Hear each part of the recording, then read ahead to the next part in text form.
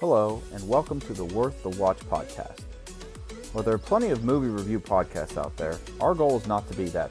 This is supposed to be a fun look back at movies from our past that we have enjoyed. We just want to fill that place between your ears for about an hour, make your commute to work a little more tolerable, or let you reflect on a movie that you may have seen. Movies can make us laugh and cry, make us cringe in fear, or be a shot of adrenaline. We watch them in theaters with total strangers, at home with friends and family, or on Sundays when it's on cable for the 300th time. When one we love comes on TV, we get excited. It's almost like, hey, someone else likes this movie too. So if you like what we do, let us know. Follow us on Twitter at WorthTheWatchPC, again, at WorthTheWatchPC, or email us at worththewatchpodcast@gmail.com. Make suggestions of movies you love and want to hear. Tell us what areas you want us to cover. Please keep things clean. We have families and don't want them to be worried about us. Please remember, this is all in good fun, and if something on here offends you, tough shit. Get over it and find something else to be upset about. I have three things to say, Ed. Okay. Pain heals, chicks dig scars, and glory lasts forever. Yes. DC right, flip 90, dig, on the center, ready? Welcome to the Worth the Watch podcast. I'm your host, Ed Palilla. With me, as always, Mike Kennedy. Hello, Mike. Hello, Edward. Today's movie, a 2000 classic starring our buddy Keanu Reeves, our second Keanu Reeves movie, The Replacements. I'd probably put this movie in the top 5 or 6 football movies, to be honest. I'll kind of explain why later when we get into it, but what do you think, Mike? I'd say it's better than like The Water Boy or... Yeah, it's definitely better than like The Water Boy. I'd say it's better than it's the other awful one that he did. I'm saying like the remake, the Longest Yard remake. Yeah, it's probably a little better than that. Any Given Sunday, The Program. The problem with like Any Given Sunday, The Program, and stuff like that is they're different movies. This is a comedy. Yeah, this is a comedy. From comedic standpoint, Varsity Blues is funny. It tries to take itself seriously, and it definitely misses a lot. Necessary Roughness was a good comedy, if you remember, from the early 90s. With Scott Bakula. With Scott Bakula in Sinbad. I always loved that movie growing up. That's a good comedy. Yeah, I guess out of if you want to say football comedies, it probably is the best out of all of them. And you're right. Like The Program and Any Given Sunday are allowed to take themselves a lot more serious. Remember the Titans, another one. Friday Night Lights, another one that they're a different type of movie. Mm-hmm. Exactly. So, came out August 11th, 2000. It budgeted at $50 million. It only made $44 million in theaters, which kind of surprised me because it has had quite a cable run since then. What would you guess? How many times do you think you've seen this movie? At least parts of it on TV. I'm probably working on double digits. I was going to say maybe 25 or 30. Well, I was going to say parts of it. Yeah, like probably 20. Yeah, at least parts of it, yeah. Sitting, seeing pretty much like 3/4 of the movie and sit down, I'm probably close to 10 times at least. I've watched the majority of it. Yeah, there's plenty of times I've come in early on and been like, oh, I'm going to wait until I see this scene. Or I'm already halfway through. I'm going to just finish it out. Or wait till at least the next commercial break or something and catch part of it. But... this one, I actually was even thinking I probably could have done this one without writing down any notes on it. I just know this movie so well. What would be your guess for the Rotten Tomatoes score of this, Mike? Out of 100%. You said out of 100%. Yeah. Remember, this is the critic Rotten Tomatoes score. 50. 41. I guess that feels about right. Not all critics are athletes, or in comedies, usually they shave about 10 points off of. The audience score is 66%, though. So that does feel about right, 25% higher than what the critics give it. and then an IMDb score of 6.5 out of 10, which is pretty good. Anything that is 6.5 or higher is usually pretty good. The cast of this movie, few names you've heard of, a lot of names you probably haven't. So, as I said, Keanu Reeves plays Shane Falco. Keanu Reeves from about 1 million movies.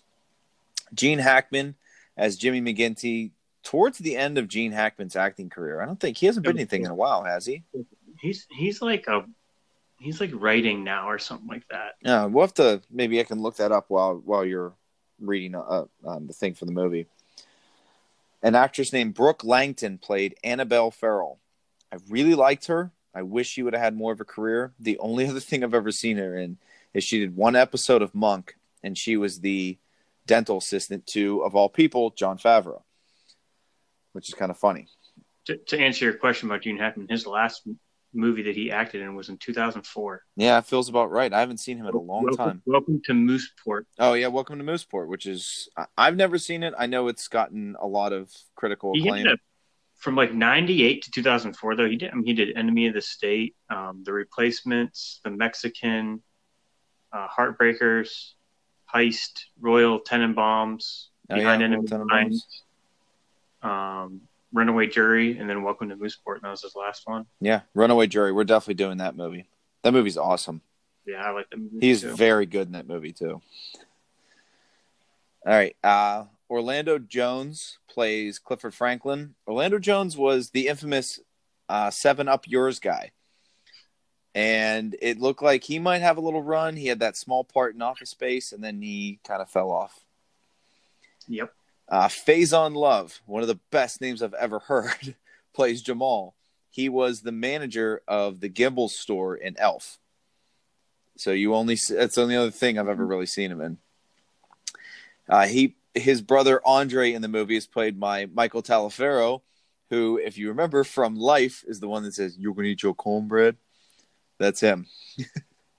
You know what? I didn't put that together until you said it. Right? Yeah, I looked it up, and I looked him up, and it popped up Life. I'm like, that's right, that's him. Troy Winbush plays Walter Cochran, the running back. Oh, I should probably say there are Andre and Jamal are the offensive guards. Orlando Jones plays Clifford Franklin, the wide receiver. Troy Winbush plays Walter Cochran, the running back. He was in John Q, which I think that's a very underrated movie. That's about all I ever really remember him from. Well, I don't even remember even him from there. He's just one of the hostages. He has a smaller part. When I saw it, I kind of remembered him. David Denman plays Brian Murphy, the tight end, most known as the recurring character Roy Anderson in The Office, who is the love interest for a while that Jim takes away from. Jon Favreau plays Danny Bateman. We're going to get into Jon Favreau later. If you don't know who Jon Favreau is, we'll tell you in a little bit. Michael Jace plays Wilkinson, the safety. Oh, sorry. Danny Bateman was the linebacker. Michael Jace plays Wilkinson, the safety, who is the current con and is put out on essentially a work release to play for the Sentinels. I have an interesting fact on him later. He wasn't really in any other movies other than some small parts. I'm going to say his name wrong, but I think it's Rhys Ifans plays Nigel Gruff. He played the villain in The Amazing Spider-Man, the remake with Andrew Garfield. So we'll call that the first of the second round of the Spider-Man movies. Yeah, he's like the lizard guy, right? Yes, that's him. And we talked about him in our Sandlot podcast, but Art LaFour plays Coach Baines, and he was Babe Ruth in The Sandlot. So that's all the players I had, or all the actors I really had. Mike, we're gonna go through the players piece by piece as we go. I have a few other ones that you didn't go over, like when we go over the players, just to kind of, like, you know. Those were the ones that at least had some acting credits that I could go after. There's probably a few more players you can sprinkle in there. There's so many in this movie that like actually have like some lines that have like some decent. Yeah, I skipped the sumo wrestler and I'm trying to think of one other person. Eddie Martell, you know. Oh, Eddie Martell, yeah. Yeah, so we'll do the rundown of all of them after you do the summary, Mike. All right. So our movie here, The Replacements, it's late in the season, all right, in the Pro Football League, and they find themselves hit with a players' strike. All right, and the team we're working with is the Washington Sentinels, and they're looking for a solution. The Sentinels owner, Edward O'Neill, decides he's going to bring back this coach, Jimmy McGinty, to recruit a team to replace all the players that they had pretty much. And he has exactly 1 week to do it. So he's short on time. If Washington wins 3 out of the next 4 games, they make the playoffs. Most of the other teams are recruiting like semi-pro players, but McGinty has been following certain players around kind of and like seeing what they've been up to. He's recruiting different ragtag misfit players, but he starts with, the most important position, QB, and he gets himself Shane Falco, who is a former Ohio State Buckeye who blew a big Sugar Bowl game that everybody remembers in the movie. And he also played a little bit of pro football too, but pretty much fizzled out after 1 season, I'm thinking about. And he now lives on a houseboat near the stadium where he cleans shit off the bottom of boats. He decides to join the team after being reluctant, shows up late to the first practice where the actual players are outside and they are completely just, picketing and everything. But Eddie Martell is the original starting quarterback who is a complete asshole in this movie, and I love it.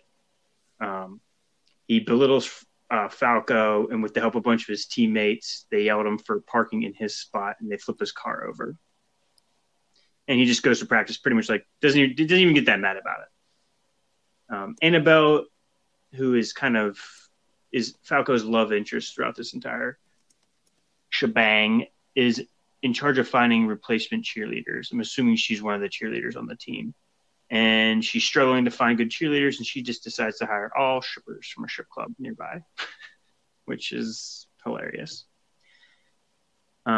She goes outside. She sees Shane's having some car troubles, a.k.a. the car's flipped over, gives him a ride home. We learn she is a god-awful driver, but she's hot and knows a lot about football. That's a great way to put it. Yeah, that's pretty much all of it. She's hot and knows a lot about football. First game starts, team loses on the last play, and he gets some shit from McGinty telling him that, hey, winners want the ball when the game's on the line. That night, they all go out to the local pub, have some drinks, and they run into the actual Sentinel players. So they're taunting the players. Mainly they're making fun of the team's one deaf player, and Falco's not having any of it. 2 teams end up getting to a big fight. Of course, the replacement players get arrested, but the real players don't get arrested. But throughout the fight, they finally start to build some chemistry, which they were lacking in the first game in the first week. So with this newfound chemistry, and a little bit of luck, they managed to win the next 2 games. With 1 game left and the season on the line, O'Neill, the owner, tells McGinty that Eddie Martell, the asshole quarterback, has crossed the picket line and now wants him to start the next game, even though McGinty still wants to start Falco. A heartbroken McGinty has to go and tell Falco that he's been cut for Martell. Falco takes it pretty well. McGinty reminds Falco that he might be a good player, but he doesn't have something that you have, and you have heart. In the final game of the season, Martell is having trouble connecting with the team. So at halftime, one of the reporters goes up to Coach McGinty and asks him, what do they need to win the game? To which he replies, miles and miles of heart, which is meant to a message for Falco. Well, Falco is watching the game, gets the message, shows up in the locker room at halftime. Quickly, we see the Sentinels score twice, cutting the score to 17-14. And for the final play of the game, when it comes back, Falco tells McGinty he wants the ball, so he's ready to take control. Shane throws a touchdown to Murphy, the tight end, wins the game and the girl. So that's your movie, Ed. A lot going on there. I want to tell the real story of the 1987 player strike and Washington Redskins, because that's who this is based off of. This is short, but after week 2, the NFL Players Association went on strike. It was literally end of week 2. That was it. They were done. Week 3 actually ended up being canceled, and they played 3 more weeks with replacement players, including the Washington Redskins, who did not take any players walking back across the picket line. So the last game of the replacement weeks would have been what? So 3, 4, 5, 6. The Washington Redskins played the Dallas Cowboys, and the entire Cowboys team had crossed. The game was on Monday Night Football, and that Washington Redskins team full of replacement players won the game 13-7. It was a crazy game. Shortly after, everything had already been decided. The players were coming back on Tuesday. The strike was going to end. Some of the players from that Washington team actually stayed on the Redskins. There's a handful, including I think the tight end and a few other players. That Redskins team went on to win the Super Bowl. There is a really good 30 for 30 called The Year of the Scab that has the whole story. It's really, really good. And I recommend a watch to anybody that's interested in learning more about the story. But that's the real story. So there are some parallels. They were a little bit different, though. The Washington-Dallas thing was there. Washington wasn't trying to make the playoffs because it was only weeks 6, 7, whatever, when it happened. But that team went up going 11-4 because they canceled 1 week of the season and winning the Super Bowl. Some of the players ended up, because we're on the Super Bowl team, ended up getting rings.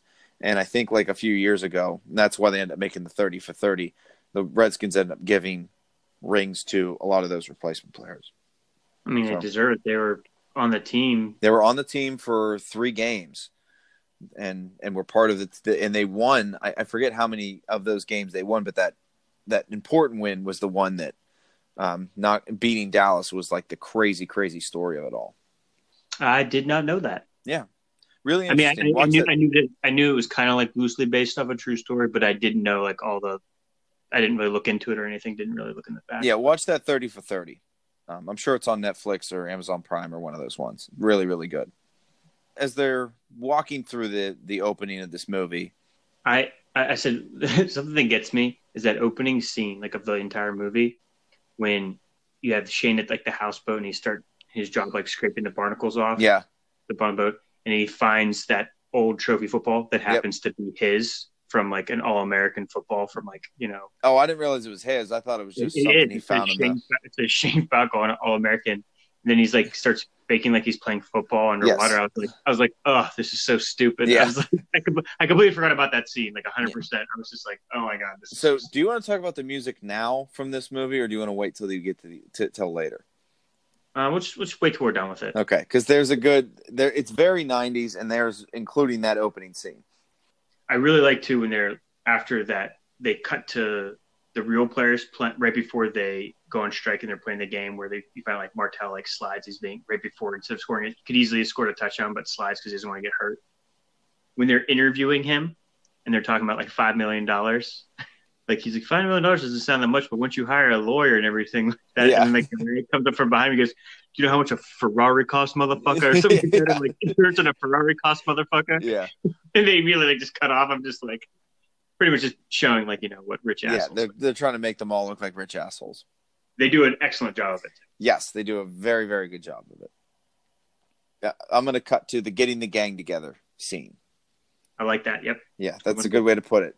Ocean's 11 does it better than anybody, but they do a nice job with it too. So why don't we run down all the players, Mike, who they are, and a little bit of who they are. We had Shane Falco. He's the QB. He's the former quarterback for Ohio State.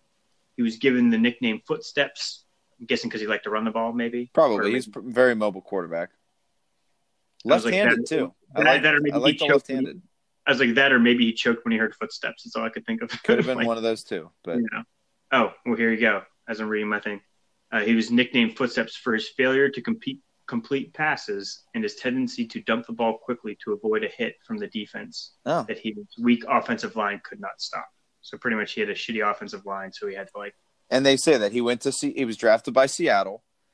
He was forced to start right away and probably got the shit kicked out of him and was out of the league within a year or two. Exactly. Then you have your kicker, Nigel Gruff. The leg. Yep, the leg. He's a Welsh footballer, and he's pretty much nicknamed the leg because he can kick a soccer ball the entire length of the field. Walter Cochran, who's the running back. He's now a minister, but he played one game in the pros and blew out his knee, so that he's getting his second chance at fame. He says all he wants to do is score a touchdown. Earl Wilkinson, a.k.a. Ray Smith in the movie. They use his name Ray Smith because they can't use his real name because he's actually a convict. Yes. So he's a former star cornerback and kick returner serving a prison sentence for assaulting police officers. All right. He was allowed to play because he got permission from the governor of Maryland. Yep. And we have Daniel Bateman, a.k.a. Danny, a reserved – he's very chill with normal people, like when he's interacting with normal people. But when he's on the field, he's just a freaking disaster. And or when he's raiding looked like meth compound. Yeah, looks like some sort of drug thing. He just goes completely berserk. Yeah. He has a switch. He there's no dimmer switch on him. It's on or off. I'll put you play on. When he starts freaking out, he sees red. Ed. Yeah. We'll use that because that's a play on words later on too. But he used to play for Michigan State, and now he's a current member of the DC SWAT team. Then you have Jumbo, whatever his name is, Fumiko, who's just a Japanese sumo wrestler turned offensive tackle with a passion for eggs. The passion for eggs. You got the Jackson brothers, Jamal and Andre. Like we said, they're former offensive guards who were really good at football, actually. But when one of them got traded, and they kind of they really relied on each other, being by each other, and couldn't play without each other. So when we found them, they were bodyguards. And I don't know if you recognized the rapper, but it was Old Dirty Bastard. No, I wouldn't be able to pick out Old Dirty Bastard out of a lineup, anyways. But we got Clifford Franklin. Clifford Franklin, who's a stock boy at a mini mart who can pretty much outrun anybody, but he can't get shit. Then you have Brian Murphy, who's the tight end who they say would have been a first-round pick had he not been born deaf. Yep. Which ends up playing a pretty major role throughout this entire time. Yes, he is. You can tell he's got a very he was Gronk before Gronk. Pretty much, yeah. Big, white, athletic tight end. And those are, for the most part, your players. You have a couple, like the cheerleaders. You have, like you said, you went over. You don't need to get into them. Can I ask a question here? Why do they need to replace the cheerleaders? Why are the cheerleaders striking? And if they are striking, why is only one not striking? Well, I was wondering that too. I don't know. They never address it. I know they wanted to have a romantic interest for Shane and a little bit of a comic relief with her football knowledge and how she knows all the players. And she's got a friend who's cheers for a different team whose sister's breaking up with a guy, so he's a drunk kind of thing. Like, they sneak those lines in, but they never understood that. And they never actually say. My assumption is the head coach for Washington said, I'm not coaching a bunch of replacement players, so that's why they went and got Jimmy McGinty. But they never actually said why the head coach wasn't there either. And they had to go get a different head coach. Yeah, they didn't make that. No. And I agree with the cheerleaders too thing, because I was just like, why don't you just not have cheerleaders if you're having? Yeah, that you would think it'd just be like, just don't have cheerleaders then. I get it. It added comic relief. But especially the stripper dancing in the third game, or I think it was the third game. Which is great. I love the coaching of their team. I'll be bringing that up here in a minute. I just want to go over it. I wrote down some of what I wanted to just jot down. Talk about a few of the other characters like Edward O'Neill, who's the owner, is Jack Warden. Jack Warden, I think he's from Problem Child maybe or something like that. He's like the grandfather from Problem Child. Yeah, that sounds about right. Let me look him up while you're. I think that's who he is, because I recognize him. He's just an older guy. Haven't seen him in much really since this actually. But you said Jimmy McGinty, Gene Hackman. He was the former head coach before getting his second chance now. And you said Eddie Martell is Brett Cohen, who's been in a couple things. Never like a standout actor, but always seems to do pretty good for what he is. But he's the regular quarterback for the Washington Sentinels. He's also a 2-time Super Bowl winner that we find out during the movie. I can't remember the one. Baines is Art LaFleur. Yeah. But then the Pilakowski is The big Yeah. fat one. Look at that mamma jamma. Yeah. But yeah, they're both just like the coaching staff. And I just wanted to toss in, that we have, John Madden and Pat Summerall portraying themselves doing commentary together, which I really liked. I really enjoyed that part of it, where how they just talked. Yeah, they were. I actually wrote down a thing that Madden says later that actually was pretty good. Okay, so a little bit on Jack Warden. Jack Warden died in July 19th, 2006. The last movie he made was The Replacements. I forgot. He's Pops in the movie Dirty Work, and he's hilarious in that. He was in Problem Child 2, but he's more famous for his original work, which was 12 Angry Men and Heaven Can Wait and Bullets Over Broadway, like movies he made back in the day. Yeah. So they get all these players. I like how Clifford Franklin, when they're showing up to the stadium and they're like breaking the windows and throwing egg and chicken, he's got the old disposable camera trying to take pictures of everybody and like knows who every player is and is just like so excited to meet them pretty much, even though like they hate him. And then that's when you see Big Fukumo where he's like, look at this mamma jamma. And then one of my favorite is when he hits the sled and he knocks over LaFleur and he's like, good hit, Sumo boy. Now get this thing off me. And then that's when he has one of my favorite lines. That'll do, pig. That'll do. Yeah, screw you, cockroach. You'll have to find your dick first. The chamber part. I know in the background you still heard Art LaFleur yelling, get this off me, Sumo boy. Yeah. Or like during the practice, like how Bateman just keeps fucking up Falco. Danny Bateman, I'm going to go ahead and say it now. He's my least favorite character in the. He's your least favorite? He's obnoxious. Oh, I love him in this movie. Oh, I can't stand him. He's so annoying. There's like essentially nothing more than a mix between a bull and a monkey. Oh, I like him in this. I just love him because when he hits him, he's like, oh, yeah, when I just see that red. I like when he hits him back because he gets jacked up again because he's checking out his girl by Bateman. He's like, oh, shit, I keep forgetting about the whole red shirt. This is getting confusing, man. Yeah. And he's like, red means stop. He's like a stoplight? He's like, yeah. Yeah. He goes to help him up and he goes, I'm just going to lay here. He's like, yeah, figure your shit out. Figure some shit out, yeah. We could discuss her insane driving. It's just nobody drives like that. It's not real. Nobody drives like that. No. She is. I love that he's kind of panicking and she is completely calm. I know. I'll tell you right now that one of my favorite scenes though is when they're at lunch. Japanese Chinese conversation. He's like, it's all the same. He's like, you do know China and Japan are different countries.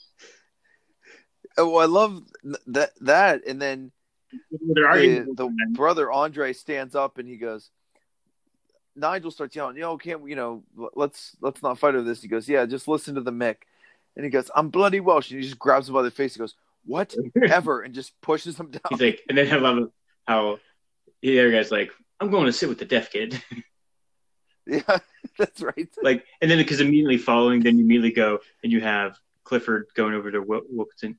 Oh my God, you're Earl Wilkinson. You used to play for, I knew it, man. You used to play for Minnesota. He's like, you would have been all pro if you would have beat up all them cops. Yeah.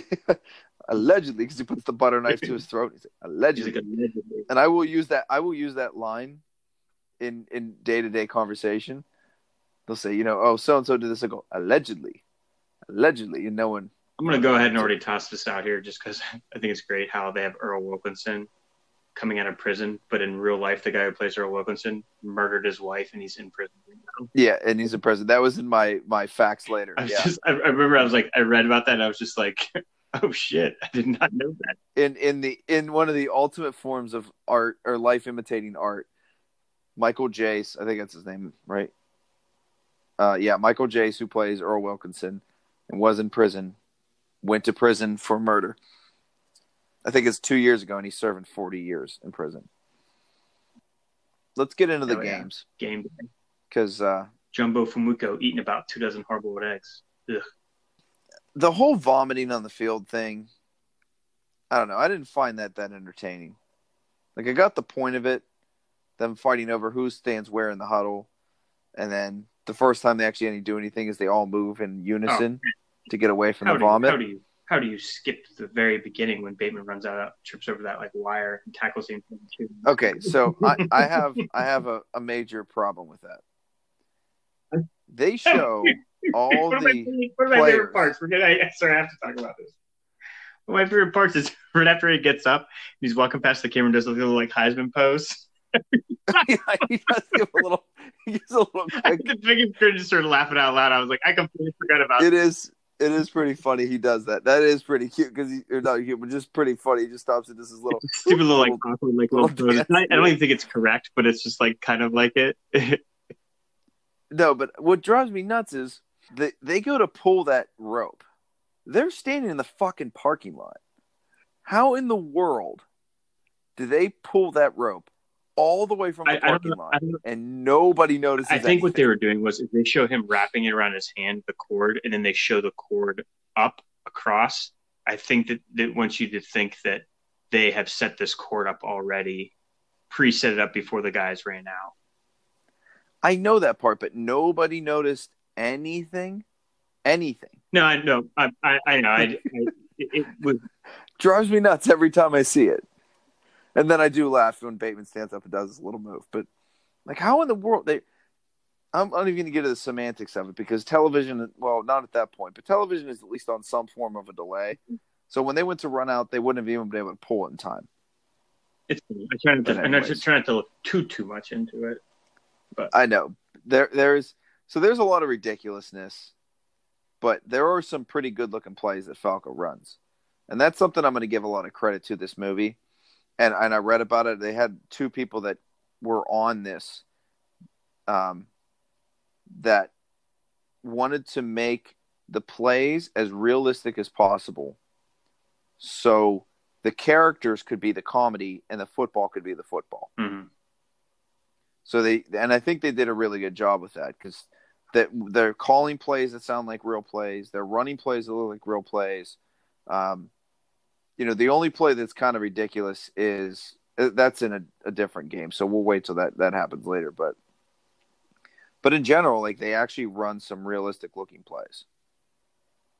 Yeah, they do a pretty good job. I'm wondering if like maybe they have like, when they're shooting the play from like a far away distance, whether they have like actual like fake linemen that are in there, like running the plays and stuff like that.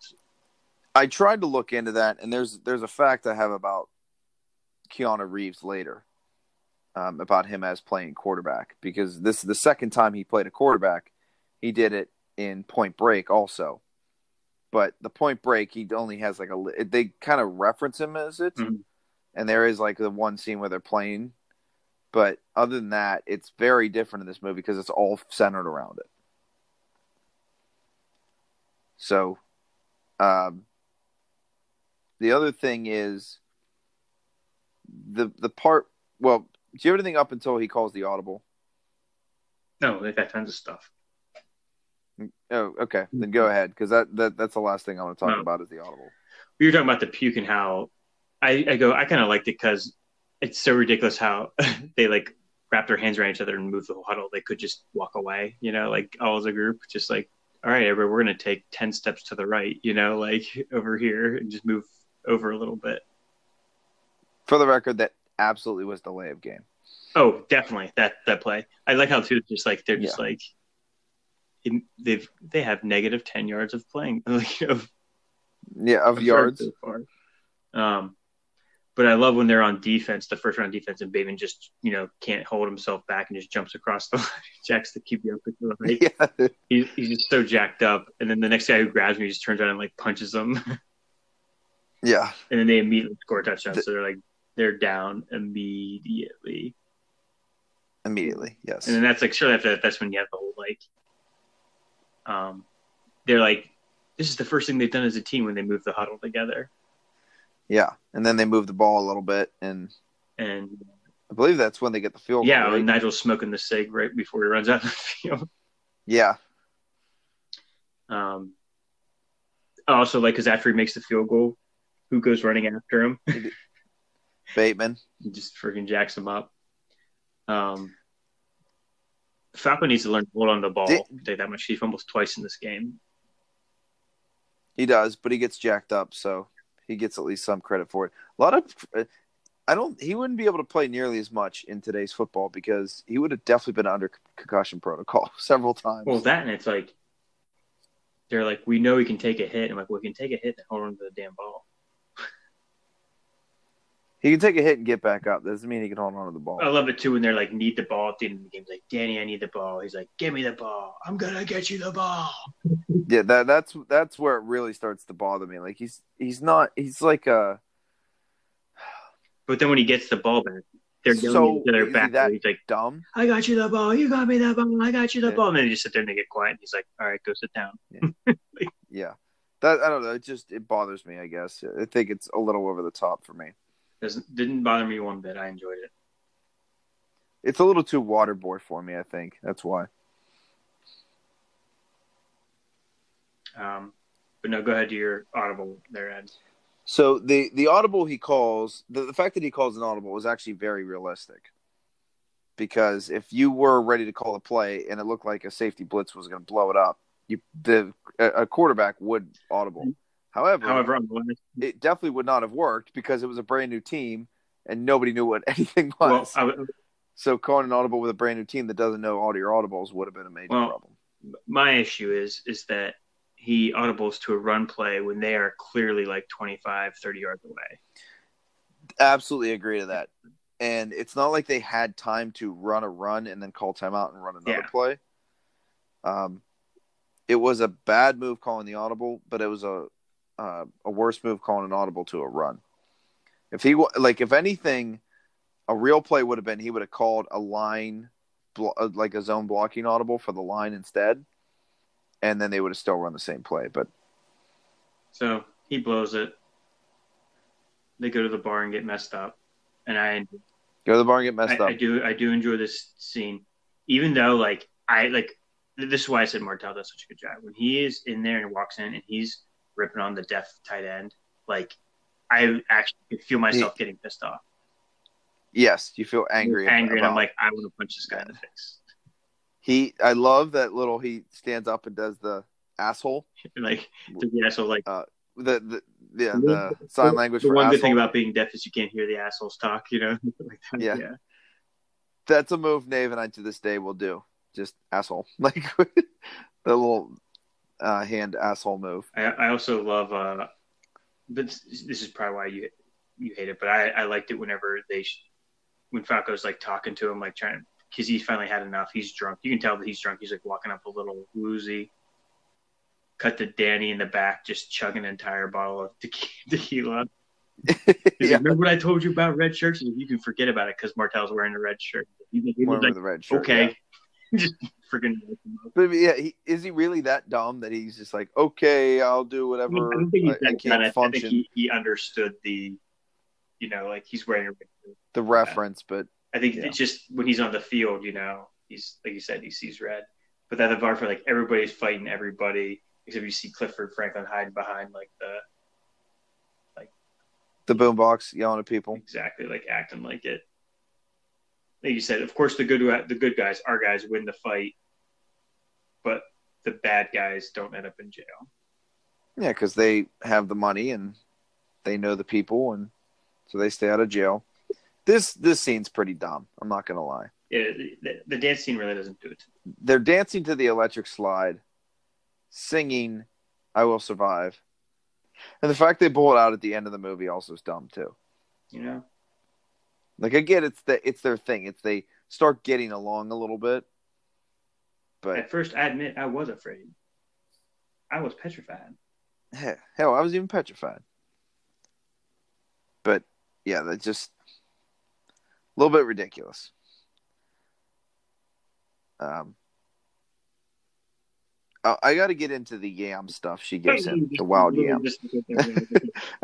I have to get into the wild yam. Falco's house to check up on her hot man meat. This is when her hot man meat to rub some wild yam on him, and I was like, yeah, because she knew he got in the fight, and she knew he got his ass kicked in the game, so she rubs this nasty wild yam shit on him. that she just happens to be carrying around with her. But dude, it works out perfectly because that next scene when he's pulling up, and shows up again, but this time the two brothers, Jamal and Andre, are out there. They shoot up his like Porsche or whatever kind of car he's got. Just like, this is your guy. And they make the other players flip the car back over. And the one guy's like, "Ooh, what's that smell?" He goes, "It's wild yam." He's like, "That's nice." That's nice. As they're just walking in, I love that immediately they cut to the fat coach going, "So anybody has any firearms, just turn them in, no questions asked." And they're all just laughing. There's a quick scene so if you see the Jamal, the brother that shoots up the car, the ouch Band-Aid. He had the ouch Band-Aid. On the Band-Aid it says ouch. I think that's so funny. I literally just had that like in bold, just like nothing next to it, just says ouch Band-Aid. Yep. Makes me think about the ouch Band-Aid. Yeah. No one ever says anything about it, just a little thing they snuck in there. One of the things too is they're talking about like their fears, and he's like, spiders. He's like, yeah. You mean like spiders on the field? Spiders on the field. Thanks, you could just rock me to sleep tonight. Andre or whatever, he's like, bees. Bees, yeah. So ridiculous, but it's like, anybody have anything non-insect related? And then the quicksand quote actually is pretty good. It's not just in sports but in life. And just like you just keep fighting and things keep getting worse. Sometimes that does happen. Yeah, just it's deep. Right. It's deep. That's a little deep there by Falco. Yeah, deep line. Well, I was gonna say, like, what are you afraid of? It was like going back to the auto plant, the shipping yard. And he goes, prison. Yeah, because they all know they have to go back to their regular lives when this is over.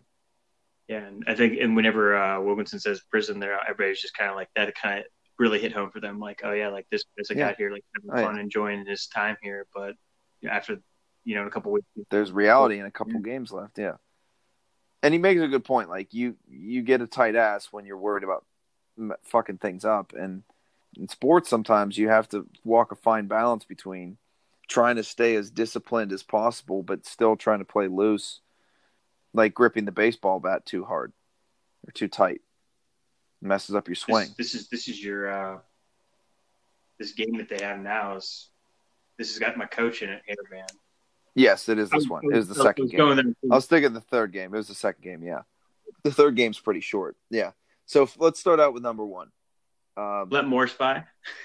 Let Morris by is, I like that he did it. The ball was in the air way too long, and the fat guy scoring the touchdown, it was funny they did the fat guy dance thing, and Madden commenting about getting the fat guy dance, but the ball is in the air too long. Like, if you hit someone in the helmet like that, it should have just popped kind of right to him. If it was in the air that long, I don't think it would have. It's fine. It popped up in the air. I didn't really even tell you the truth. I didn't blink an eye for that long. It was a little bit too much Varsity Blues. No, that was for me. That reminded me of. It reminded me of Remember the Titans. Let them through. Except they did it better in Remember the Titans. I don't know. This one's pretty good. Spiking him right in the face of the football is pretty good. Sunshine knocking the guy out of the game is pretty good. Yeah, Sunshine knocking the guy out of the game was really good, but that and his name was Sunshine. Sunshine. And I think, did they come out the same year? Were they both 2000? I think Remember the Titans was 2001. No, they're both in the same year. So Remember the Titans came out September 29th. They came out like 6 weeks after this. Yeah. Fat guy spiking a fat guy dance. Yep. But it's one of my favorite things coming up though is the sexy cheerleader dance with the sexy cheerleader dance. Like the coach. I love when he yells. Fucking great. Slap the other in the ass. Yeah. And he's just another one. He's just like. He just goes, "That's bullshit. The one girl slapped the other girl on the ass."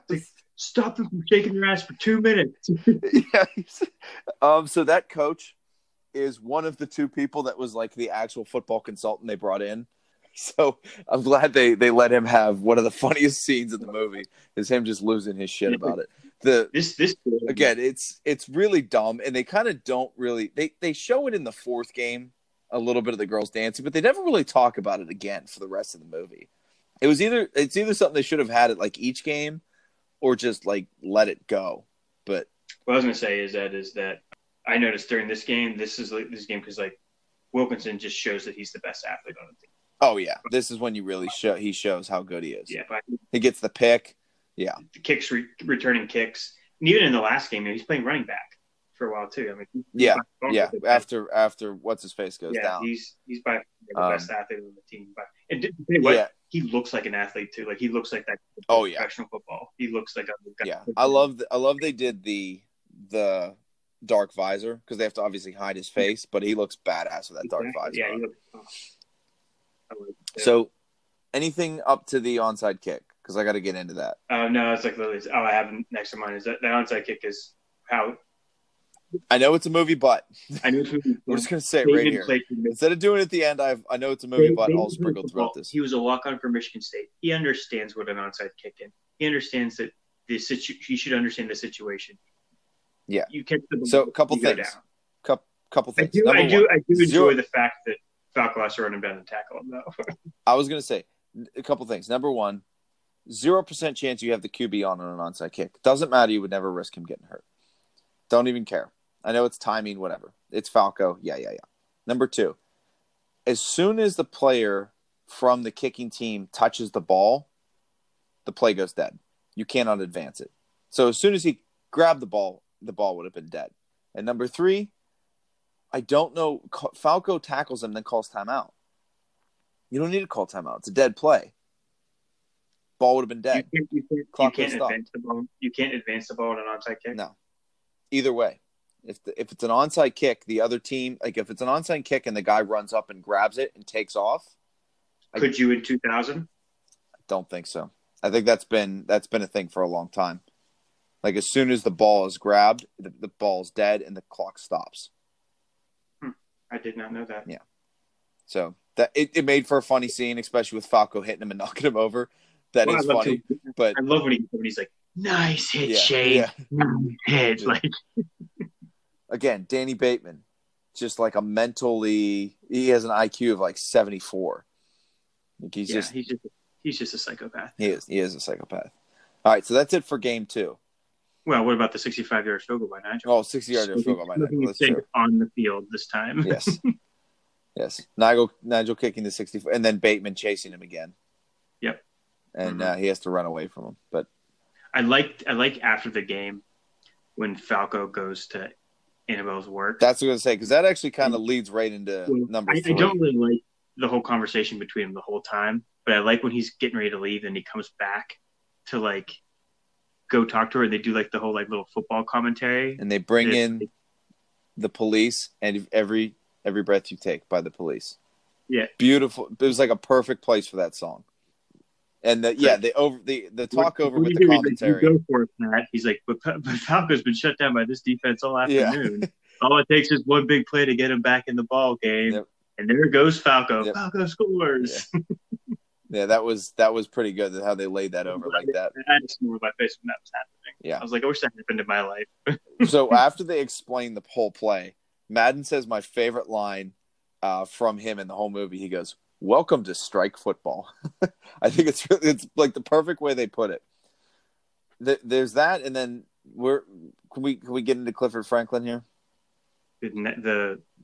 His Little Giants moment? Yes, that's exactly what I wrote down. They stole the thing from the Little Giants. Although I don't remember the kid in the Little Giants looking at the coach and looking at Rick Moranis and saying, "Coach, it looks like I just jacked off an elephant." Although that would have been awesome. This doesn't look natural. that line is pretty great. Well, the thing pissed me off is when you actually look at the first play, he's wide open, drops the ball. Second play, he throws it into double coverage. He's got the stick and he catches it. But then obviously it's like he can't hand the ball back to the ref. Yeah, there would have been some major red flags right there. That's one of those. I know it's a movie. But I have one or two more of those left. But I love when they go to the locker room afterwards. Yeah. So I'll say Clifford Franklin's funny in the locker room. Him getting stuffed in the locker is funny, but Nigel is hilarious. Oh, he's just like, ole, ole, ole, ole, smashing everybody. Yep. And I love when he's just standing there in his underwear with a helmet on, smoking a cigarette with a beer in his hand. He's like, "Cheers, bitch." Yeah, it's great. It's great. He's like, "Hey, cheers, bitch." Yeah. So you already brought up a lot of this and kind of explained it. Martel Cross. Well, that's the end of game 3. So game 4, Martel crosses. Do you think Shane Falco would have not shown up to dinner with Annabelle? Here's my thing is, he's always been a loner. With the other thing too is that, he made plans with this chick, but, he could easily have forgotten about it. I don't think it's forget. I think it was shame. I really do think that's what it is he's kind of ashamed and he doesn't want to go sit there and have to sit with her and talk about it. I think that's why he kind of didn't want to show up. He was enjoying his time back in the game. He was depressed and just didn't want to be around people. Didn't want to be reminded of it. He wanted to go sit on his boat and drink. He could have easily just been like, giving her a call over there and be like, hey, this is what happened. Like, I'm just going to kind of like... can we just do this another night?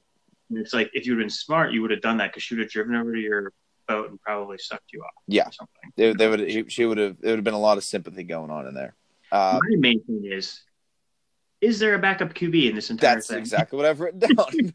He would still be the backup quarterback. Well, fine. If Martel's the starter, what happens if he goes down and gets hurt? You still need a backup. Exactly. Wouldn't you want your better player to be the backup? Remember, when Falco shows up, there's other quarterbacks throwing the ball, including the one that goes to the tight end before Falco even shows up. So there are other backup quarterbacks that they tried out. So I guess there would have been people there, but wouldn't you want to keep Falco just to be the backup? Oh, no. I am 100% agree, Ed. It's one of the first things I said the whole time. I was just like, why wouldn't he still want to be there? It doesn't make any sense to me. Yeah. So among the Eddie Martell being a douchebags, one weird scene to me is there's the play where he kind of hangs the tight end out to dry. I keep calling the tight end. I keep forgetting his name. Murray, right? Yeah. No, Murphy. Sorry, right. Brian Murphy. He hangs Murphy out to dry and he gets drilled. And they cut to the cheerleader he was hanging out with at the bar the night before at the party. Yeah. And she doesn't even flinch. So why even show it? Like, it's not like she's concerned about this guy that she obviously hooked up with the night before. Just show him getting hit. Which I don't know how we didn't talk about that. How, like, he's like, gives her like sign language, like, you have a pretty face and nice hair and you look good. Yeah. And she just does like the blow. Yeah, I'm gonna blow you. Yeah. The side of her mouth, like, yeah. I'm gonna suck your dick. And he's just like, what? He's like, yeah, wait, what? Come here. You're gonna get it to me. Yeah. Good point. I just like, I'm like, oh, how did we miss that part? Yeah, somehow I forgot about that part. So after Martell is a douche, and we get to halftime. Yep. He's obviously being a complete douche in the locker room, and you get the McGinty thing that says, they don't have any heart. So let's understand this. Halftime is 20 minutes from the time they walk off to the time they have to be back on the field. I don't think he would have gotten to the stadium, gotten to the lock, gotten through security, gotten in the lock. Oh, the security's probably pretty light. I think they're in the locker. I think they're in the locker room for 20 minutes. So you probably have 10. He probably had 30 minutes, I bet. Okay, so let's call it 30 minutes.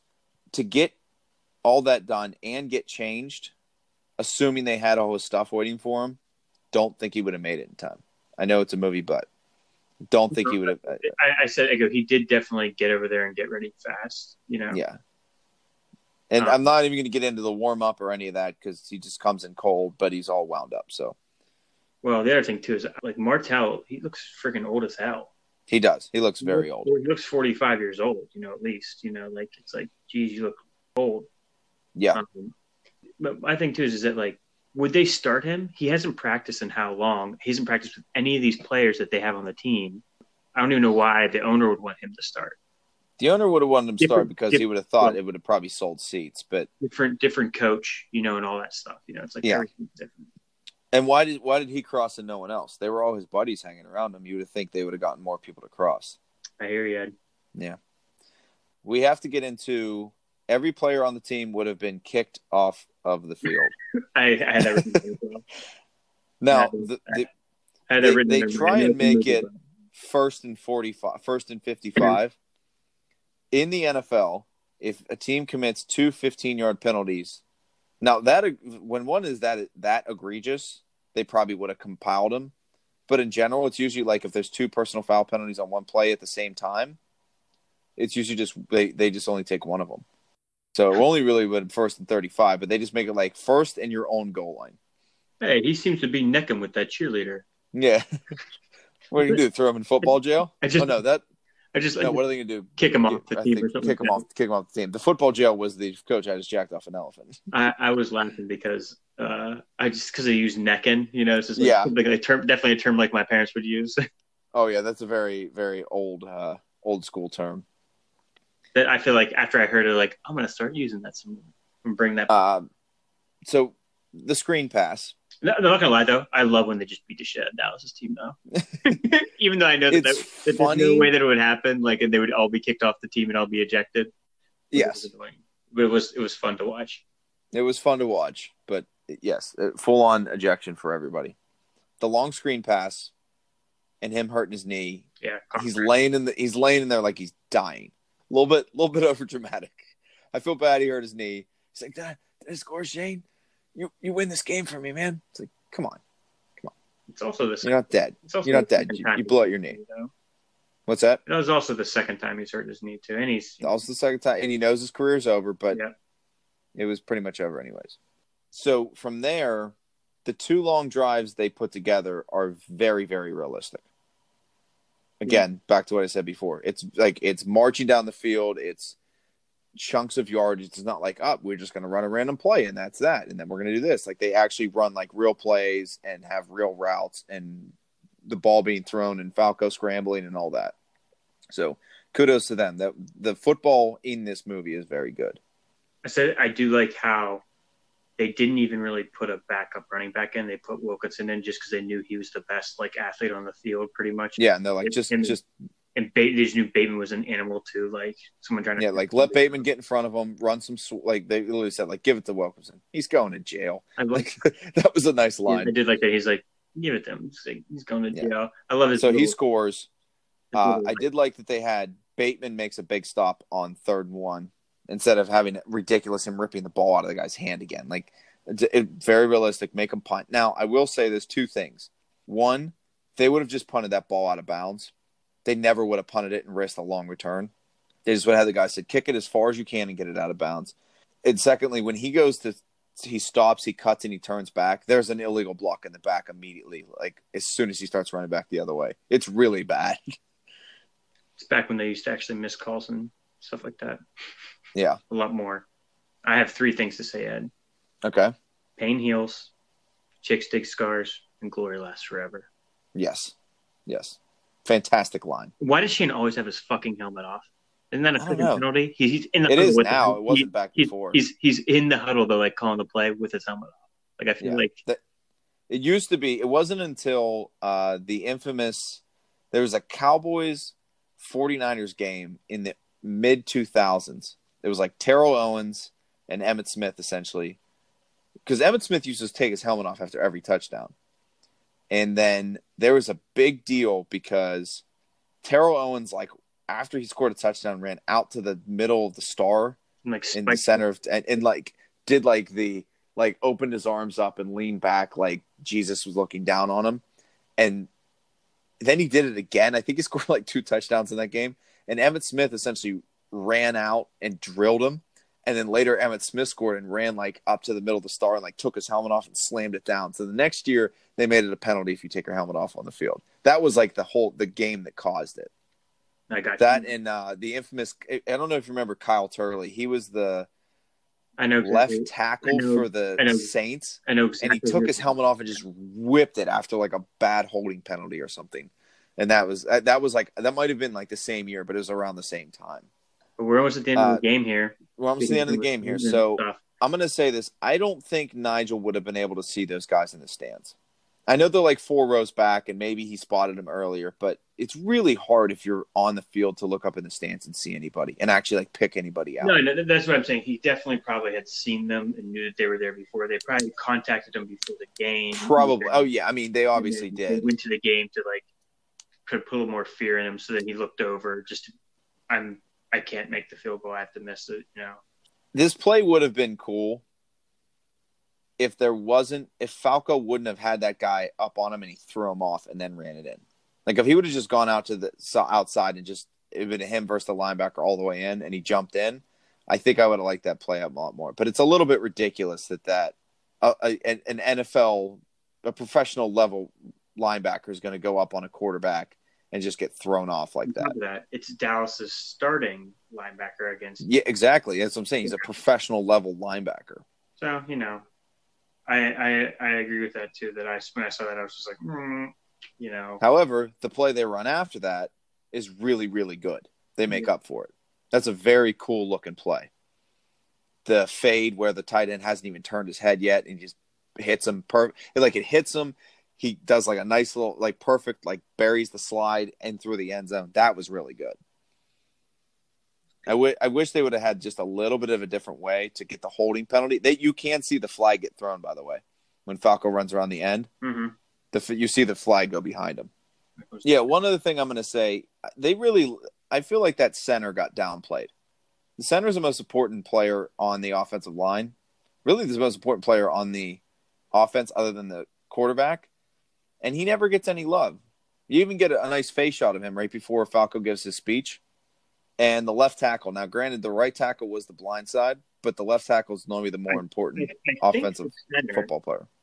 The center on the very first game, when they're in the huddle and he gets hit in the head and knocked out, he's the one player that one of the players he's the guy that actually helps Falco up. And he says he has said something to them you got knocked out by your own player. That might have been what Clifford Franklin says because he's right next to him. He's just come on, buddy, get up and helps him up, and he's laughing. Yeah. Who is this guy? He has a line. Somebody else has a line in this movie, on the other team. I also love too. I forget about this when Richard Franklin's lining up and asking the guy for an autograph. Yeah, for his autograph, he just rips him apart. Again, he stomps on his chest and don't say anything. He grabs him at the line, picks him up, and slams him on the ground too. Yeah. You wouldn't get away with that either. That's the slamming on the ground. I could have seen them letting him get away with it once because it looked like just kind of a hard hit and he got under him. But then he steps on his chest would have been really bad. That would have made it a lot worse. That's all I've got from a scene perspective for it. What are your thoughts on the movie there, Ed? Well, number one, obviously a sports movie, and we started to get into this with The Sandlot, and then we moved into when we did A Knight's Tale 2 movies back, we declared The Knight's Tale is a sports movie. This is definitely a sports movie. I think we need to slowly develop a list of here are the rules for making a sports movie. But more importantly than anything, the most important and dramatic scene in the movie must take place as part of the sport. I don't necessarily think that has to be a rule. I actually think when you talk about Sandlot, it's a half and half. It's a half sports movie and a half talking about growing up as a kid. Yeah, coming of age movie. Yeah, something like that. Yeah, but again, I would. If someone asked me if it's a sports movie, I'd be yeah, it's still a sports movie. I know we kind of say no, but the more and more I thought about it, I was you know what? Well, okay, so the most important and dramatic scene is not anything. It's not the sport. If it's anything, it's Benny getting chased by the dog. And I was going to say the next thing is probably the most memorable scene from the movie should also involve the sport, and it doesn't. It involves them at the swimming pool. Well, and my best scene here is not during a football game. All right. Well, what's your best scene? I'm going to get back to the music in a second, but what would be your best scene? My best scene would be when they're at lunch, I think. Really? Would be my favorite scene. So I have 2 of them. It's just everything that goes on right there between them. I just think it's hilarious. It is. That is quite funny. That I said the other scene would probably be the "That Will Do" pig scene, during the practice. That's a good one too. I was going to say the Fear Spiders quicksand scene because that's really funny. And then that final couple drives, that kind of the second half of the last game, I think is really, really good. But we got to get back to the music in this movie. Sorry, you wanted to talk about that? Yeah. Go ahead. So the list, it's very, very, very 90s. Some of the songs you hear in the opening scene, it is Ziploc Bag by Lit. I know. I remember. I was kind of listening to that when he's underwater, playing football by himself. I'm this is the song you chose. Yeah. And that song's been in my head for like a week. As soon as we started talking about this movie, the song immediately popped in my head. The ending scene is Heroes by the Wallflowers, a very good song and a really good placement of it. Additional songs you hear, The Police, Every Breath You Take, which we brought up. And then 2 different times you hear Rock and Roll Part 2 by Gary Glitter, which was extremely 90s. And then both times Nigel makes a kick, you hear Good Vibrations by Marky Mark and the Funky Bunch. Also, the early 90s. So a lot of 90s music going on, but good music selections. No, yeah, I do like the music selections. Yeah. Very, very well done. Very well done with the music. Anything else on the additional thoughts on this movie? I just said it's one of those movies that just I feel like when it's on TV, like I said, I've cut cable so I don't have it now, but when it comes on the TV, like I'm gonna leave it on and watch it. Yeah, at least part of the movie. It's enjoyable. It's easy to watch. And I guess now part of it is whenever I'm doing things, I like to watch a movie that I've already seen, and on top of it, a movie that I know. It's funny, like I'll be doing something like washing dishes or something, and it's like if I'm watching this movie and I know what scene's coming up, like I'll stop washing dishes, run out, like watch the scene I want to watch, then run back and be like, all right, I know this other scene's kind of not as much fun, so I'll like do dishes for the next 5 minutes while it's running through. Yeah. All right. What would be your worst scene in the movie? I put down the opening scene where he's like underneath the water playing the whole vibe. Fair enough. I'm gonna say when they do the dancing in the prison. That is, it's pretty dumb. It is pretty dumb. I know what they're doing. They're trying to show that the team's starting to gain camaraderie and building up with that. But doing the dancing to the electric slide in prison, singing "I Will Survive" is not quite it. Not exactly the manliest thing they could have bonded over, but again, that's kind of why it's supposed to be funny. Mm-hmm. All right. I already did all my know it's a movie, but because I already did all my complaining. Do you have any additional ones you want to add in, though? Just one thing that I noticed. So it just kind of reminded me of a different movie when Clifford Franklin's in the end zone when he scores that touchdown. He starts shooting all the teammates with the ball like a gun, and then shooting like the photographers, and then shoots himself. It just made me think of The Last Boy Scout. Yeah, I was gonna say that's The Last Boy Scout right there. Where he's running down the field with a real gun and just starts shooting the other team. Yeah, shooting another team and then kills himself in the end zone. Yeah. What's he say? Ain't life a bitch? And then shoots him in the head. It's a very brutal beginning to that movie, too. Oh, yeah. Oh, God, yeah. And then you sit there and you think about it and you're just like, man, like, he's a professional footballer. Nobody would ever do that. But, like, now they always talk about this, like, like, the head injury, like, the CTE. Oh, yeah, the CTE stuff. I didn't even think about that. Didn't he have to blow the game or something? Like the mob got to him. It was some sort of betting thing. What's your favorite line, Ed? So I have 2. I had one and then I added another one. Coach, I look like I just jacked off an elephant. And then I know you're tired. I know you're hurting. And I wish I could say something that was classy and inspirational. But that just wouldn't be our style. Pain heals. Chicks dig scars. Glory lasts forever. It's hard to beat those. It's really hard to beat that second one. That will do, Pig. That will do. Because I've said that so many times. Like, that's probably the reason why I think that is because I've said, never have I looked at my hands and said, man, it looks like I've jerked off an elephant. Yes, but you've said that will do, Pig. I've said that will do, Pig. Well, you know where that's from originally. Yeah. Yeah. And then it's also mimicked in Shrek, which that'll do, donkey. Mm-hmm. That'll do. All right. Who's your favorite character? You're not going to like it. You're going to say Bateman, aren't you? I said I had Bateman and Nigel. I had Nigel and Falco. Nigel is great, though. He has some of the best lines in the movie. Yeah, my worst character. I can't stand Bateman. Don't know what it is. I think it's just because they make him seem like he's too incompetent to do anything on his own. Mm-hmm. I think it drives me nuts. Maybe it's too much Waterboy for me. That's why. But because he can seem like this really intelligent person, and then he's a mess right after it. But my worst character. I hate doing it, but it's another chick, and it's Annabelle. See, I like her in it. I think she's fine. It's not that I don't like her. I'm just saying she's very replaceable. She's very replaceable because that's the reason she didn't have a career after this. But the other characters, I don't feel replaceable. Like Wilkinson, I could say would be one of my favorite characters because he didn't freaking say anything the entire movie. Like he's another guy. He just didn't say anything. But I wanted to pick like one of the more main characters that had lines. You could have gotten rid of the sumo guy. Sumo, I kind of like his entrance though, like the reason why they got him, and everything. Yeah, but I mean, I was saying this group of replacement players would not beat a professional team. No, like they're so far out of football. Like I'm sure that when this actually took, they got some actual decent players when that happened. Yeah. All right, Ed. All right. So let's our this week's actress top 5. We chose Jon Favreau because this is one of the few movies you could really do Jon Favreau, and we didn't want to do Gene Hackman. We didn't want to do Keanu Reeves.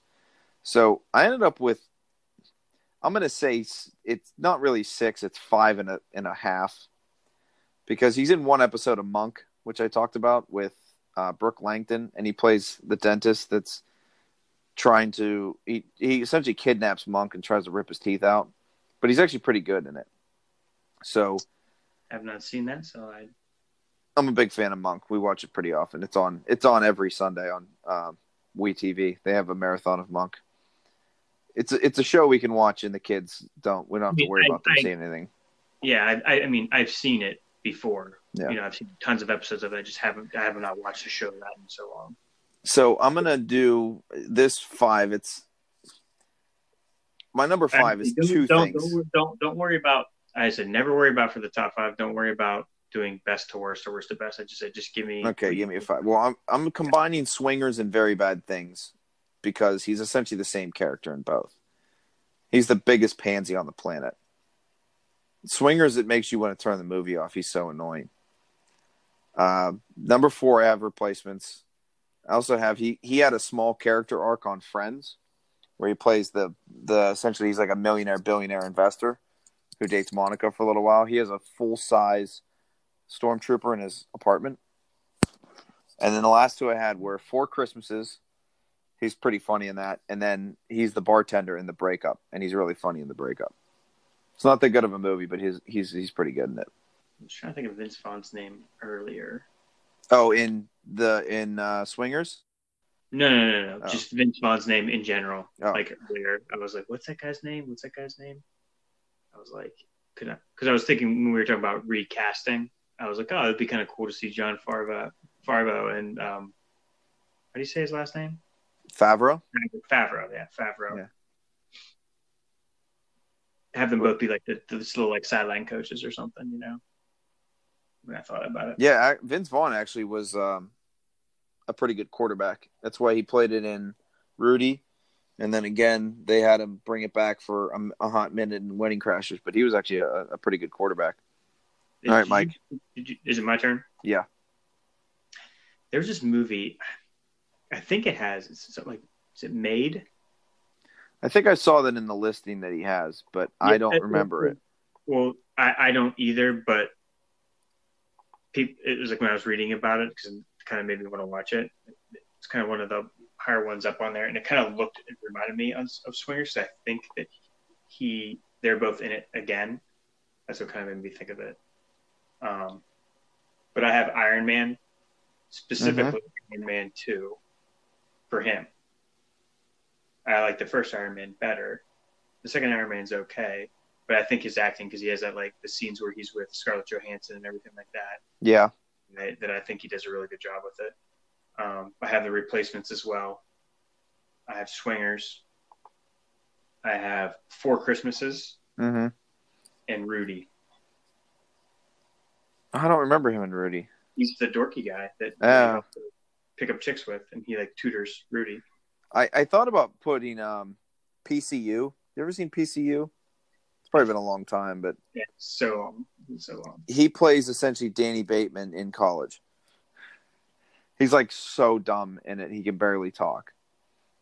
They do have to give Jon Favreau a lot of credit, though. He's now become a very high-profile director, including he did the most recent Jungle Book movie, And if you haven't seen it, it's some of the best CGI I've ever seen in my life. It's really good. I loved The Jungle Book growing up, but the live action one, and the kid is really good too. The kid that plays. Yeah, I've seen it actually. Yeah, the CGI is awesome though. All right, so some fun internet facts for you. One, during filming, Keanu Reeves was offered a tryout with the Baltimore Ravens. I don't know if that's true or not, and if it is, it's hilarious.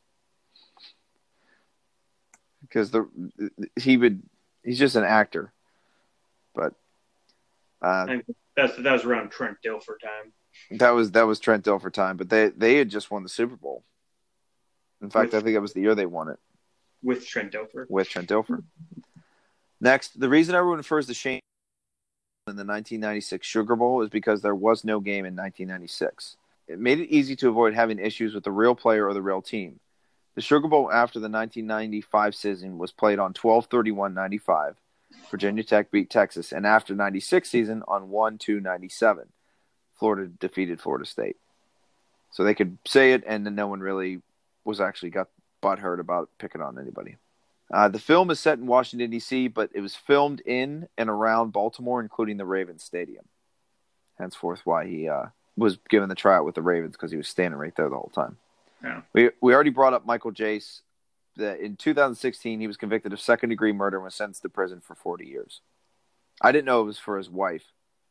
That makes it even more interesting. And then the last part I read, this is pretty cool. The entire company, and particularly his fellow Sentinel teammates, both actors and real players, were astonished at Keanu Reeves' development as a quarterback throughout filming. Reeves, who gained 23 pounds for the role, could throw about 15 yards when he first came to training camp. But by midway point of production, he was firing bullets some 50 or 60 yards downfield. Because I wanted to look up whether actually Keanu Reeves could throw a football or not. And it turns out that at first he couldn't, but he worked so hard at it, he actually he got quite an arm on him. You never pictured him like younger in his age being like that? Since pretty much like this is right around Matrix time.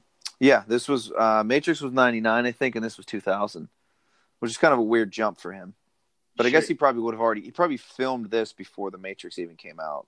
He should have kept his Matrix hair. You think you don't like the long hair on him? It's like it's just an excuse for them to slow like the roll down and like blow some air in his hair. So like, it just pisses me off. Like when he first runs on the field like for practice and his like hair's all wavy and I'm just like, oh God, don't do this to me. Yeah. All right. Do you have any other ones, Mike? No. Okay. The one I've written down was the one about Jace. Yeah, Michael Jace. But I just like it says the trial, it only lasted a week. Wow, then they really didn't mess around. Maybe he pled guilty. I don't know. Probably had too much evidence against him. So I'm going to ask first, should there be a sequel? I'm going to say maybe. It could have been like a follow-up on some of the players. It would have to have been within a few years because it could have shown like where some of the players were and how some of their lives all went in different directions. I'm sure Falco would have had a career after that. After playing those games, I'm sure somebody would have picked him up, maybe even stayed with Washington and would have been their quarterback for the rest of the season kind of thing. Supposedly there was rumored to be one, but nothing ever came of it. Well, like you said ago, when you saw how much money it didn't make, they probably normally, if you're not making money on the first film, right, they're not going to make a sequel. Yeah, second film. So yeah, that's just I think kind of what happened is if they would have doubled their money, they'd been like, why not? Yeah, sure. If we put in 50 and made 100, why not? We'll do it again. Because if you did it now, you'd have to Falco would have to be a coach or something like that now. Yeah. Oh yeah. Speaking of The Matrix, if there's only $50 million to make the entire movie, and you had Gene Hackman and Keanu Reeves, it had to have been filmed before The Matrix came out because I don't think they would have been able to get Keanu Reeves for. I mean, he would have probably required $20 million himself. Maybe not back then. But if it had been after The Matrix became the major hit it was, I'm sure he would have wanted more money. Should it be remade? Yes, always. But I want to do it in a little bit different way. So I had a thought on this. All right, go ahead. For the owner, I want the owner to be Cameron Diaz, and I want it to be a follow-up to Any Given Sunday. And they have replacement players. was trying to think of who to make the owner, and I was thinking, oh, let's just get another old white guy. I said, well, why not be Cameron Diaz? She's still the owner of the team from Any Given Sunday, and it has to be that, but it's much lighter. It's not dark and shaky like they did with Any Given Sunday. It's Cameron Diaz, and they have to get all the replacement players out there. What do you think? You could do that. You could pull that off probably.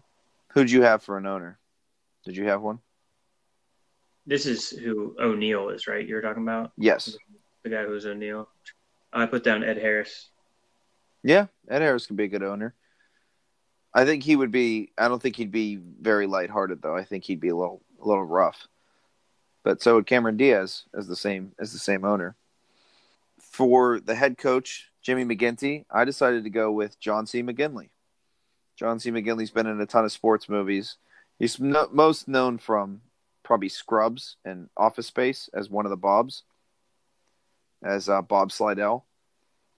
But he's been in a million movies. But he's done a couple different sports movies too. In fact, he's in Any Given Sunday. I could see that. I went to a guy who already played a head coach, and his name's Denzel Washington. Yeah, Zell would be good. I had Zell, and I literally had a slash, and I put down Gary Oldman because he can do anything. Gary Oldman can do anything he wants to do.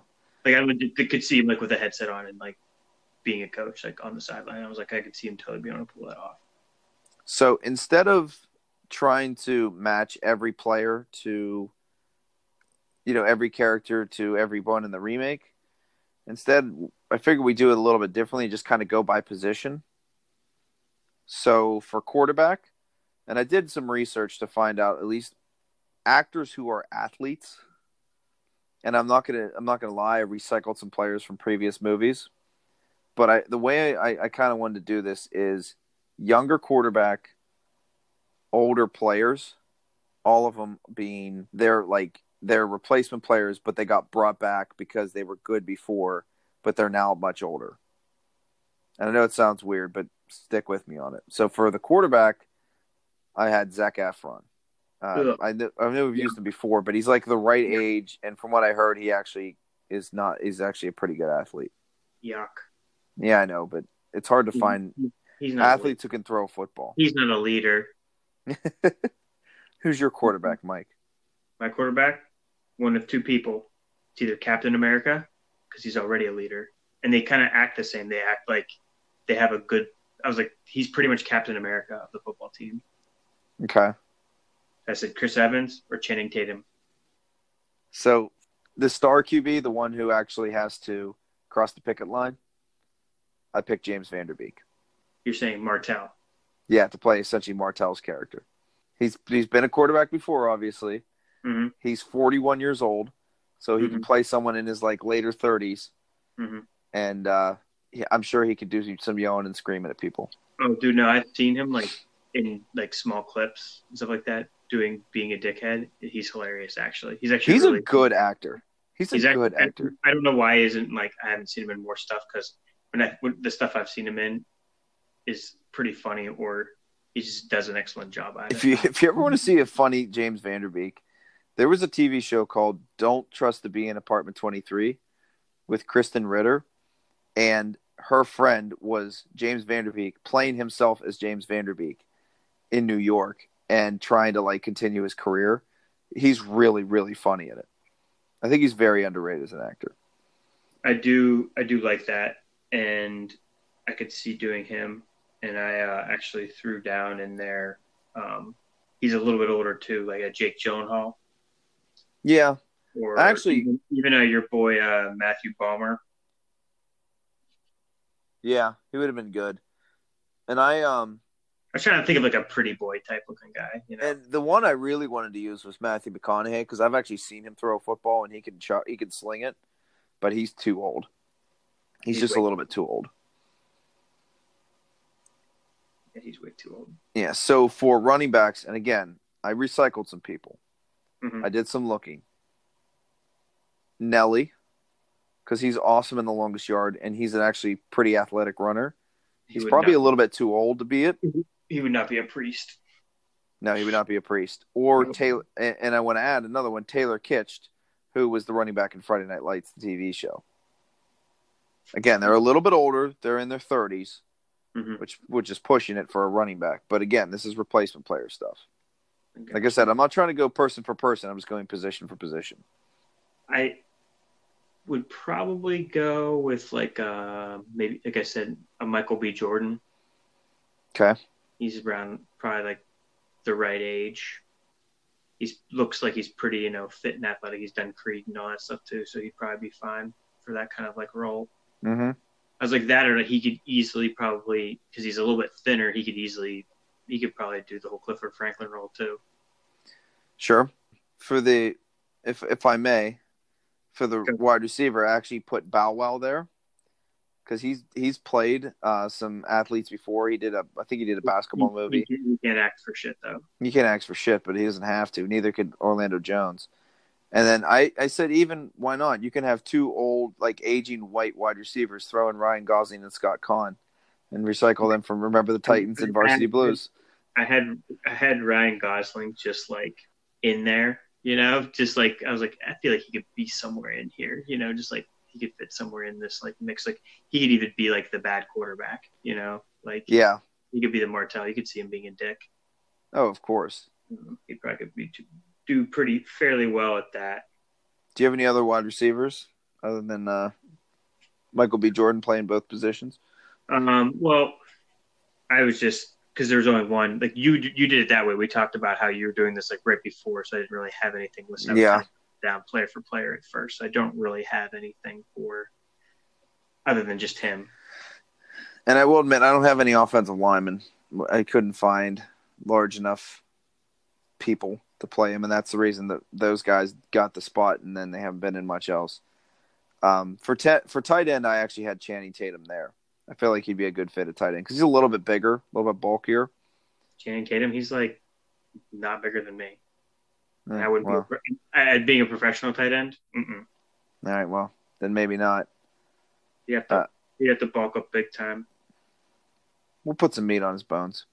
I thought that guy who plays Beast, is his name Nicholas Hoult or whatever? Yeah, I know who you're talking about. He's not he's tall, but he's not. He'd have to bulk up a little bit. Yeah, he's pretty lanky. But I was like, I felt like he could probably fit into that role. So I'm going to flip over to the other side of the field. I actually had Michael B. Jordan at safety.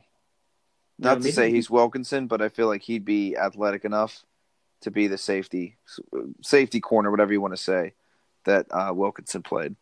You're saying Wilkinson, so you're saying safety. I was going to say. This guy's name is, I really have Wilkinson written next to him, is Lance Gross. What was he in? He's in the TV show House of Pain, Tyler Perry's House of Pain. I'm looking him up now. I don't recognize him particularly, but I was like looking at him, and he's like, I was Googling actors that look bigger. Yeah. And he's like 6 foot, looks pretty like built, wouldn't have to do too much work to get into like looking like a safety type. And if he can act, he doesn't have to even say that much if he's Wilkinson. Yeah. I decided to add 2 linebackers. I have Winston Duke, who is from Black Panther, the other tribe guy. He's like 6'4". Yeah, it's funny. I actually have him written in here too. Winston Duke. John Bernthal. He's a little older, but he could play young enough. He was in The Wolf of Wall Street and Fury. He's a big guy too. Yeah, I put down Armie Hammer. Yeah, Armie Hammer wouldn't be too bad. And then I actually added a defensive end, and I said, let's throw Jason Momoa in there too. He was the Aquaman in Justice League. Oh, yeah, I know who Jason Momoa is. I think he could be pretty. He'd have to put on a little bit of weight, but yeah, I mean he'd have to bulk up some too for it.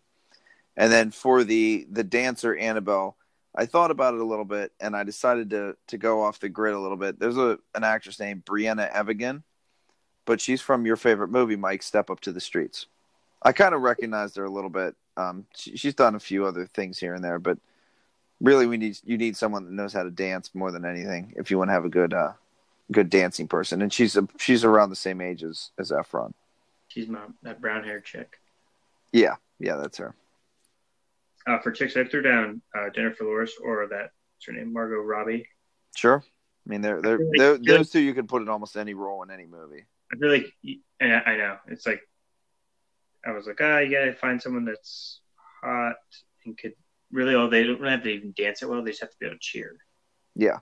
I have like a lot of like names. Like I said, you're talking about like a kicker, and I was just saying, just you need just a really goofy person. And I was like trying to think. I was like, well, you could change it. He's not Welsh, and you could change it to like he's just a guy who was a college soccer star or something like that. Turned pothead James Franco, or something like that. Not James Franco, but Dave Franco. Dave Franco, sure. James is so weird. Oh, I know, but it's kind of like he would just act normal. All right, Mike, anything else on this one? That is all I got, Ed. Well, football season's going to be here, so it was time to do a football movie. Our next movie will be Lord of War, starring Nicolas Cage. A little different than some of the other ones we've done. Good movie, though. Good movie. I think it kind of fell under the radar a little bit. It's one I have not seen in a while, so I look forward to actually being able to sit down. Yeah, I think you're really going to enjoy it. It's a good movie. It's very good. No, I remember when first time I watched it, because I've only seen it one time, but I remember watching it. Yeah. So remember to follow us on Twitter at WorthTheWatchPC. Email us, worththewatchpodcast@gmail.com. Send us ideas, thoughts on what we're doing, things you'd like to see us do a little bit differently, anything like that, things you want us to add. Don't forget to subscribe. I know on Apple Podcasts you can subscribe to us, so you'll get updates every time we load a new one. I think Android, Google Play has the same thing. As well as be sure to share with other people. Our numbers are steady, but we want to grow more so we can grow our audience and add more movies and put out things people like. So thanks for joining us, and we'll catch you next time. Thanks, Mike. Yeah, no problem, Eddie. Have a good one. You too.